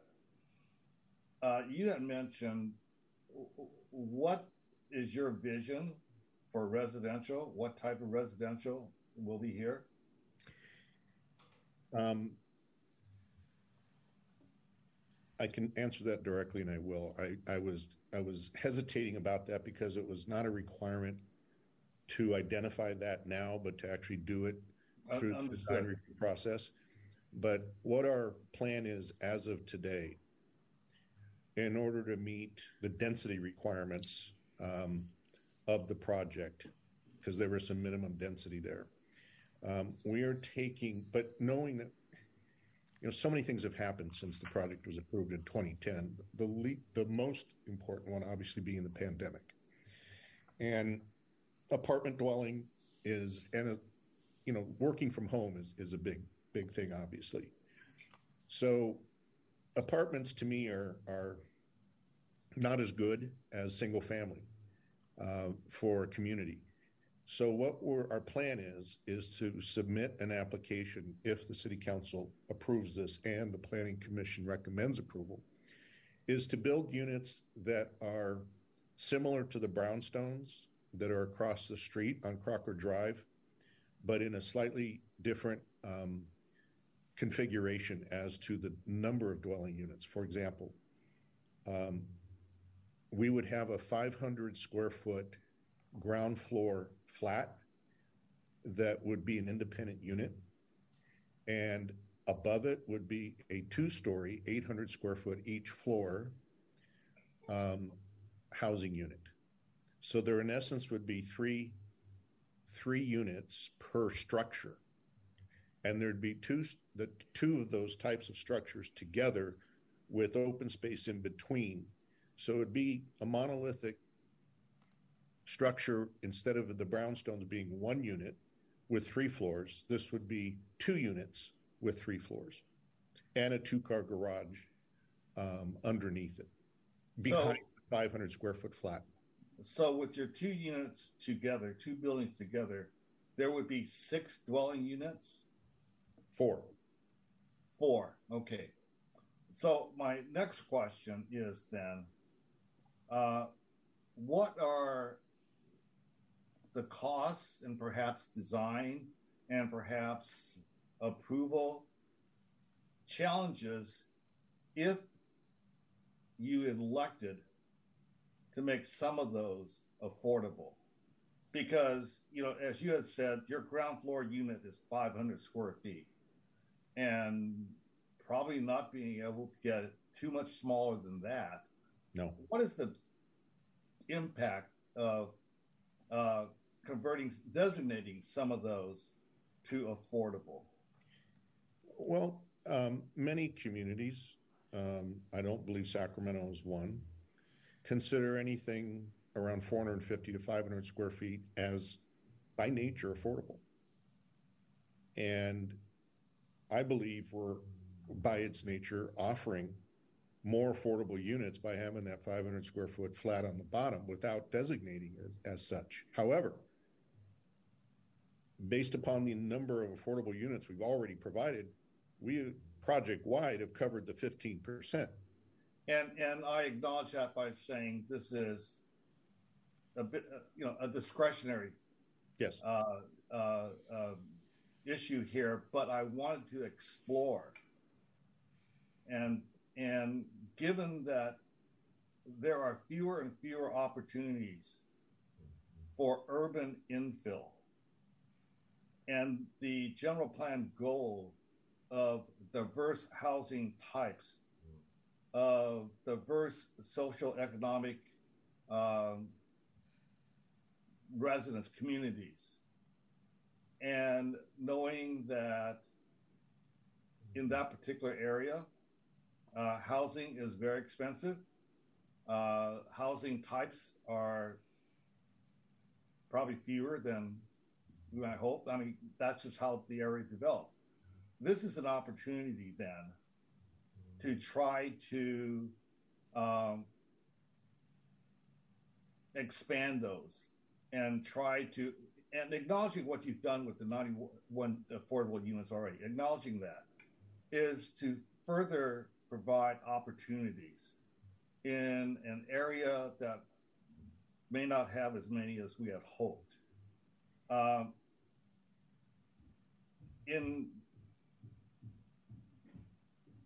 In conversation with others, it seems that we, the commission, might be able to, and maybe the deputy city attorney can jump in, make that a condition of the flex plan amendment. I'm not really prepared to go there. I want to have this conversation maybe as a precursor to the next step, so that no one is surprised, so that you can plan for it if you choose to do so. I am not of the mind that it's, well, I'll speak for myself. I am not prepared to make it a condition. I think the reality is, and we all know the reality of housing affordability in this city. This is probably the last large opportunity to enhance that. Again, acknowledging your 91 units. And so if your plan is to come back for a conditional use permit for the housing type that you have described, and acknowledging that 500 square feet is probably in that affordable range. You know, what you have there is 91 apartments in senior housing. That's one housing type for one group. I would hope that it can expand to provide opportunities for a larger constituency. Well, Joe, I think we have gone the extra mile by designing it this way rather than simply going for the most money, because the most money for the site would be to simply continue the smaller detached single family units that we have abutting the site to the north. Those are 1,620 square foot single family, we call them cottages, that are directly north, and we have 109 of them. That would have been the easiest home run, make the most money approach. But in planning this, we wanted to address exactly what you're saying, but do it by physically restricting the size with the 500 square feet on the ground floor, and also having the connection to Sac City, where students and even faculty, because they don't get paid a whole lot at Sac City either, could own or rent the bottom floor flat and not need a car. Or minimum wage employees, or even the union employees that work at Safeway. There's 200 employees at Safeway. They could also afford to live in the flat. So I think we've done a pretty darn good job of starting with the least dense properties on the very north, increasing the density as we move south, and rather than go to commercial, add to the housing stock and do it in a manner that is probably, I think our density is going to end up being 32 or 40 to the acre on this site, which is taking advantage of an infill site. Now, let's realize this is 2.5 acres. This isn't 10 acres. Is it one of the largest remaining infill sites in the city? I don't know. But we'll be creating affordable housing in probably the nicest, newest neighborhood that's been built in a while, adjacent to Curtis Park and Land Park, which are the wealthiest enclaves in the area.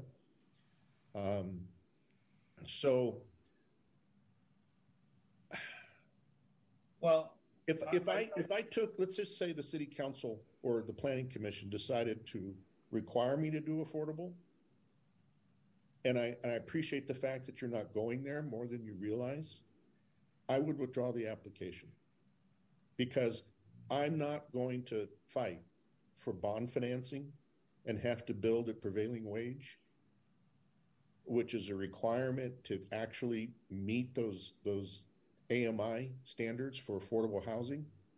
I look at affordable housing, to be honest with you, as a racket. The fees that the affordable housing developers charge and build into the bond financing and everything else, it's not my business model. Well, let's maybe bring it back to my point.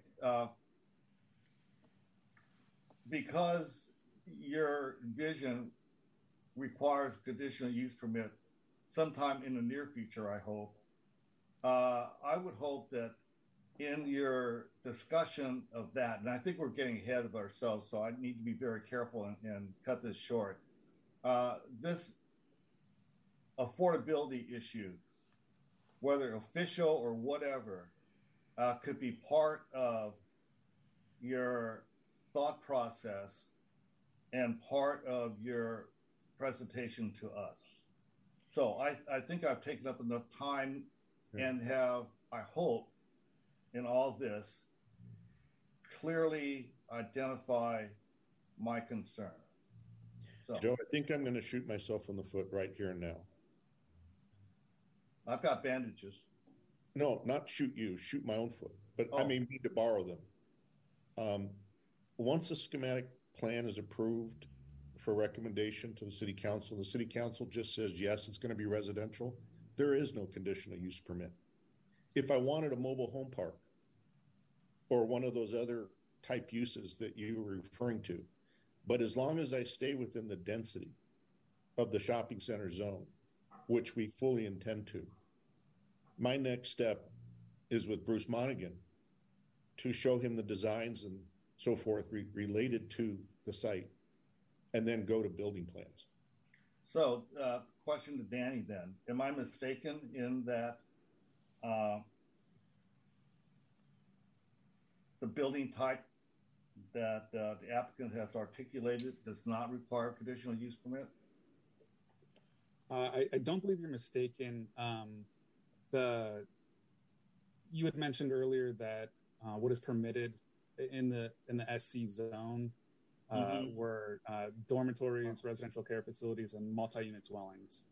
I was a little unclear on the design. Without being able to see it, it's a little bit unclear. I was trying to understand the description of it. So I can't tell if, in fact, we would designate what sounds like might be likely to be proposed as some sort of single unit or duplex dwelling, or if we would designate that as multi-unit dwelling. But nonetheless, the other residential types in the staff report, such as mobile home, and there are a few others, those would require a conditional use permit within the SC zone. Okay. All right, thank you. I yield. Thank you, Commissioner. Let's go to public comment. Madam Clerk, do we have any folks waiting to comment on this item? Yes, thank you. We do currently have one hand raised. Our first speaker is Rachel Iskow.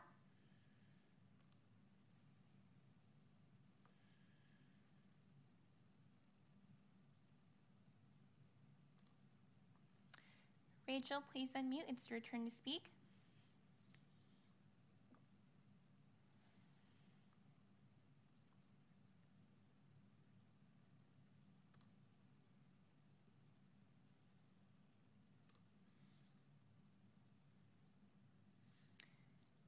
Vice Chair, I have asked Rachel to unmute. It appears she may be having some audio issues.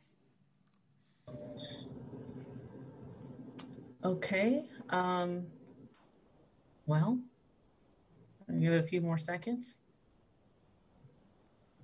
Should we go to Commissioner comments and then see if she can resolve those issues? Sure.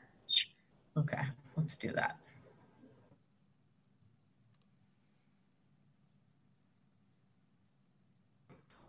Do we have any additional Commissioner comments? Or motions?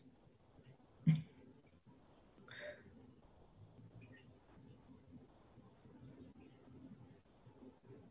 a quiet night.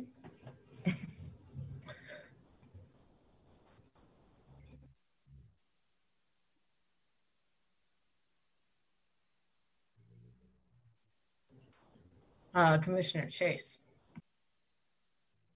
Thank you, Vice Chair. I just want to mention, while I think totally agree with Commissioner Yee's desires and goal to to kind of obtain a maximum amount of affordable housing on the project. having designed a lot of affordable housing over the years, I agree with the comment that Paul made. It costs more. The steps you have to go through to get the bond financing, there are a number of people involved in the process. It is a challenge. I think what we're hearing here from the applicant is, excuse me, providing affordability by design being, smaller units. Are we guaranteeing what those, rents are going to be or sales in the future? No, we're not. But I think by size, it is going to certainly affect the amount that can be charged by the applicant for either the sale or the rental of them. So I tend to, not want to require the affordability condition. I think that Commissioner Yu is looking for, and rely on the fact that the size will, by definition, provide a certain level of affordability. 500 square foot unit is certainly not going to rent out or sell for the same price as a 1,500 square foot house. So thank you. That's it. Thank you, Commissioner Chase. I have a clarifying question for staff. In the event that the applicant does not build affordable housing, what is the requirement to contribute to the Affordable Housing Fund? That's a good question. Most current projects do contribute housing impact fees as part of the permit fees. This project is a little bit more unique because it was part of an inclusionary housing agreement. So staff needs to look further into whether, in fact, that housing impact fee would be assessed as part of this project.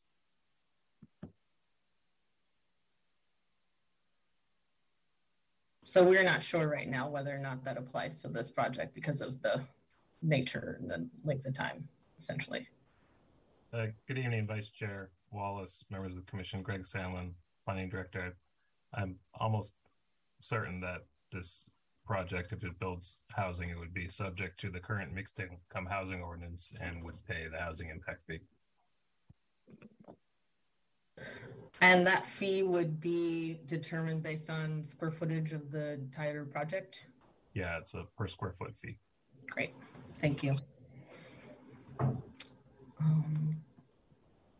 Madam Clerk, I have a note that the commenter from the public, Rachel, is trying to call in. I don't know if via phone as opposed to online. I don't know if you can check. Thanks, Vice Chair. I currently still see Rachel in our attendee list with her hand raised. I do not see a phone number online currently, and I have given Rachel the ability to speak and unmute. We do currently have an additional hand raised. Would you like me to take that speaker? Yes, please. Okay. Our next speaker is Peter Orlean.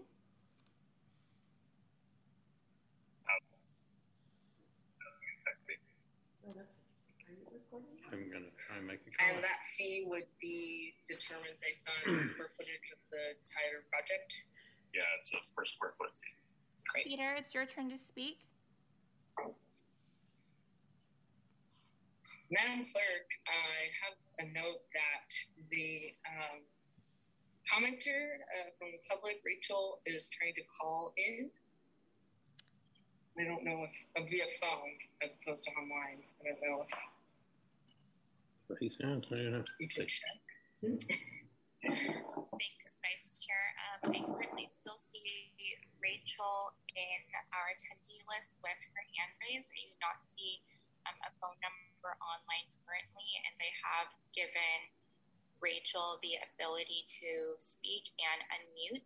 We do currently have an additional hand raised. Peter, please turn down your audio and speak. Our next speaker is Peter Orlean. Okay. Hi, am I getting through here? I'm going to try and You are.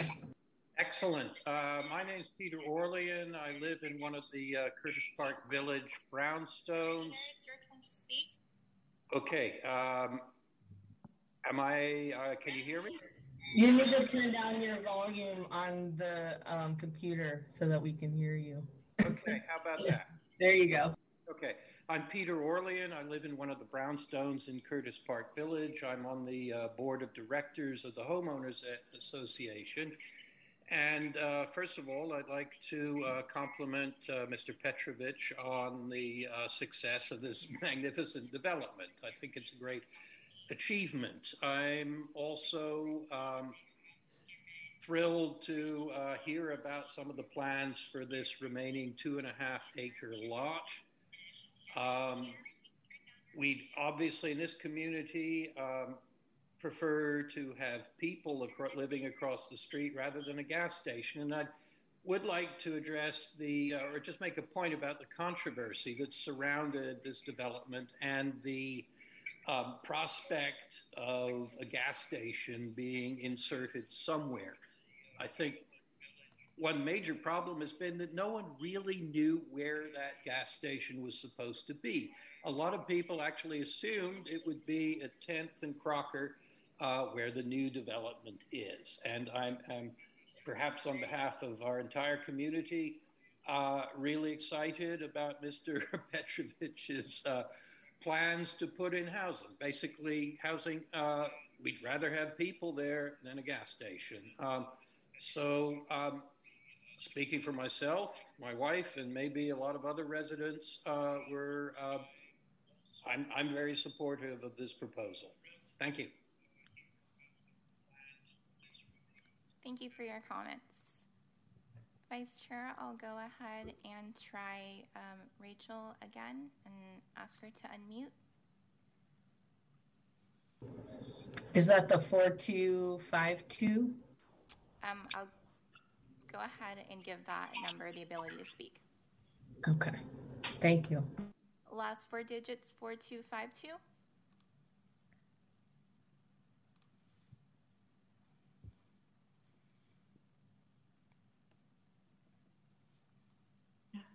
Hello. Good evening, commissioners, staff. I'm really sorry about that. I kept unmuting.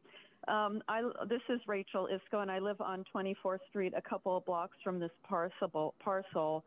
And I do understand the desire to convert the parcel to residential use, and I appreciate the desire to have the smaller units also.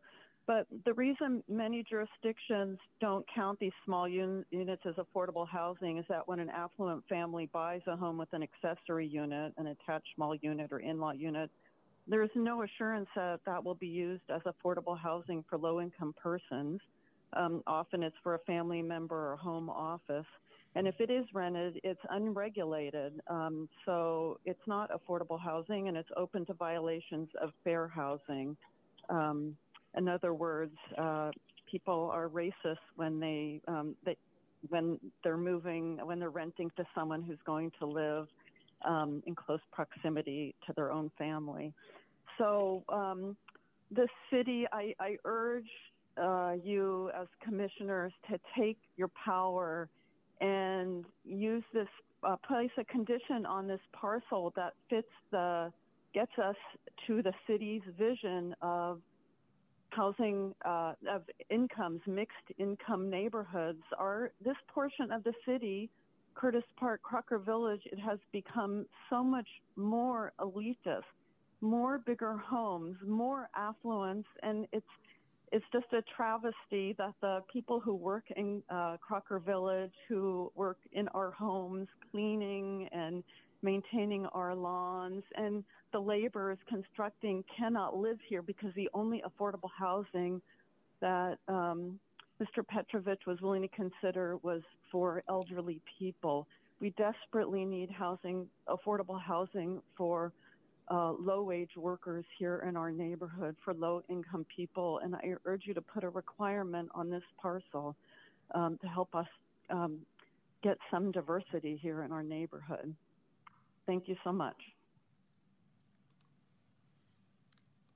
Thank Thank you for your comments. Vice Chair, we have no additional speakers. Okay, thank you. Let's go back to Commissioner comments or motions. Looks like we have Bob Chase, Commissioner Chase. Thank you, Vice Chair. A question perhaps for Greg. Would the, as I understand it, back when this was approved, it was an inclusionary housing element as opposed to a fee in lieu? Is that correct, Greg, would you say? When this project was approved and entitled, it had an inclusionary plan, and then eventually a recorded inclusionary housing agreement. And with the development of the affordable senior units, they've fulfilled that plan, to my knowledge. So, okay. So that existing inclusionary element would not necessarily apply to this housing. Not to my knowledge, no. Okay. All right. Thank you.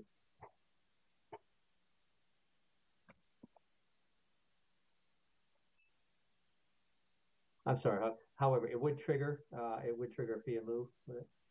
That's my understanding, yes. And we can look into that further just to clarify. That's going to happen when building permits are submitted and the fee is assessed at that point. Okay. Thank you.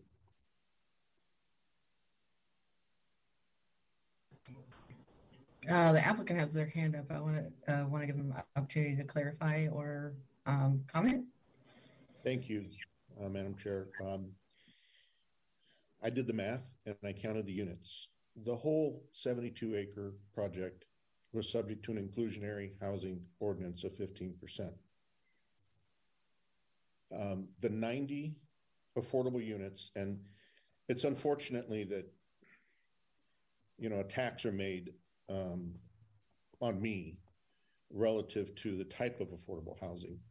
That was a demand made upon me by the Curtis Park neighborhood, SCNA, to only have seniors in that affordable housing complex and not have it available to all age groups.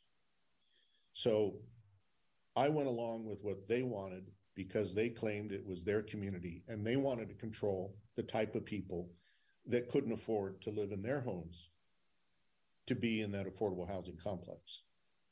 Second of all, the entire 72 acres is subject to the ordinance, and there will be no fees collected at building permit for the flex zone for the following reason.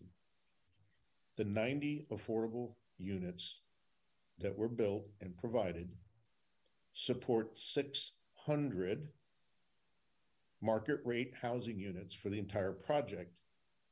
If you take the 289 units that have been built and then add to it the 91 affordable housing units on top of that, that is only 381 out of the 600 unit capacity we have based on the 90 units that were constructed and are leased. So as long as the flex zone does not exceed 220 units on 2.5 acres, I have satisfied the inclusionary housing ordinance already by design. So I have met and exceeded the affordable housing ordinance requirement for the entire project, and I did it 15 years ago. And I'm just now fulfilling the amount of market rate housing that can be put on the site based upon that enormous investment.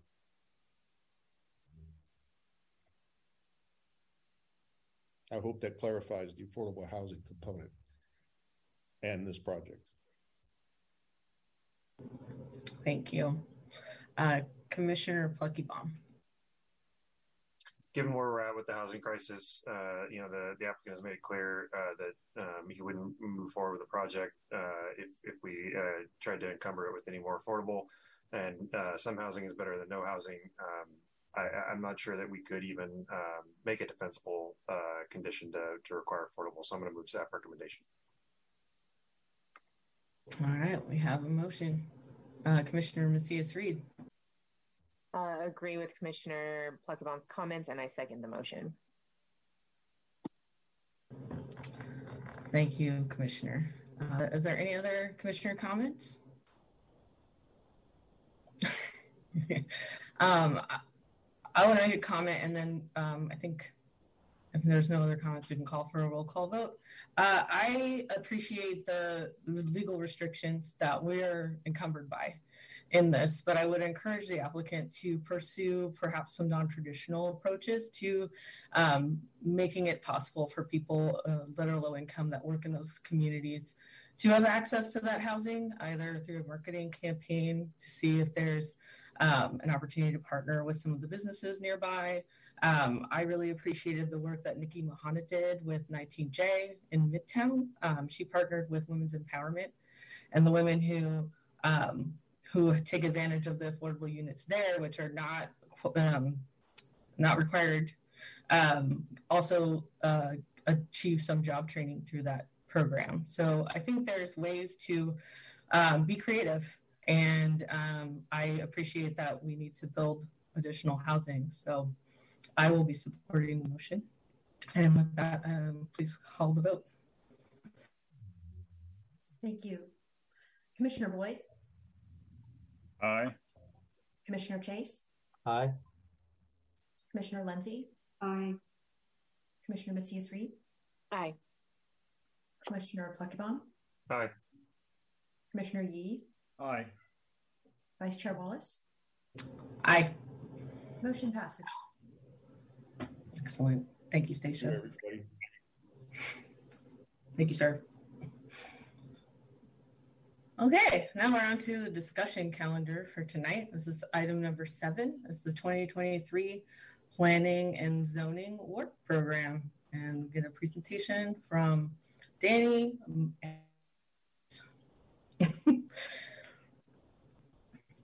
Right. Thank you, Chair Wallace. Sorry, Greg.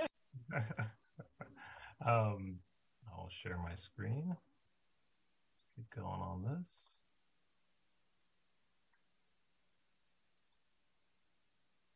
Oh, it says screen 2. Good. Madam Chair, can I ask a question before Greg gets into this? Absolutely. I spoke with Stacia earlier today. I've got some obligations that would, take me off of this call now. I understand there may not be, I don't know if it's an action item, but there may not be a quorum. Could Stacia or Greg, could you tell me what the effect would be if I do exit now? That I think I will defer to our good attorney Jeff Herron to confirm whether we can continue to have the meeting without a quorum. Unfortunately, Commissioner, no, that would force an adjournment. You must have a quorum to even hear an item, even though there's no action.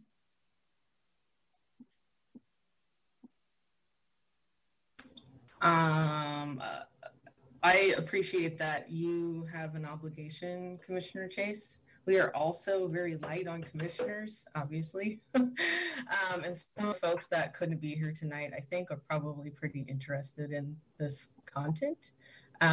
Is it possible for us to just continue this to the next meeting?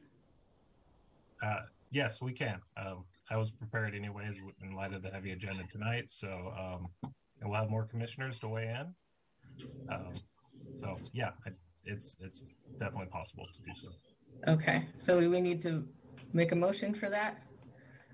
I don't think any motion is needed since no action is required. We'll just adjourn on the agenda on the 13th. Great. Okay. Does that mean it's an immediate adjournment, Jeff? Since Bob's left?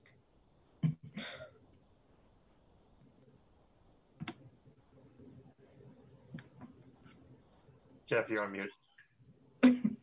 I did it. Yes, a quorum call wouldn't do any good because the commissioner will have left. So it would require an immediate cancellation adjournment. All right. Or we can adjourn because Bob is still here. So then we would just adjourn right now? You've got I don't know how much time he has. He's got commissioner comments and public comments matters on the agenda. Maybe you. Yeah, that's what I was. Yeah, was going to do that. If you have time, do you have time for us to do that, Bob? Yes, I do. Great, thank you. Okay, so that will be continued to the next meeting, and now we will have. Do we have any speakers for public comments matters not on the agenda? Madam Clerk. Thank you, Vice Chair. We have no members of the public with their hands raised. Thank you. All right. Do we have anybody from the commission who would like to speak on matters not on the agenda? All right. Seeing none, we are adjourned. Thank you all for your consideration. Thanks, everybody.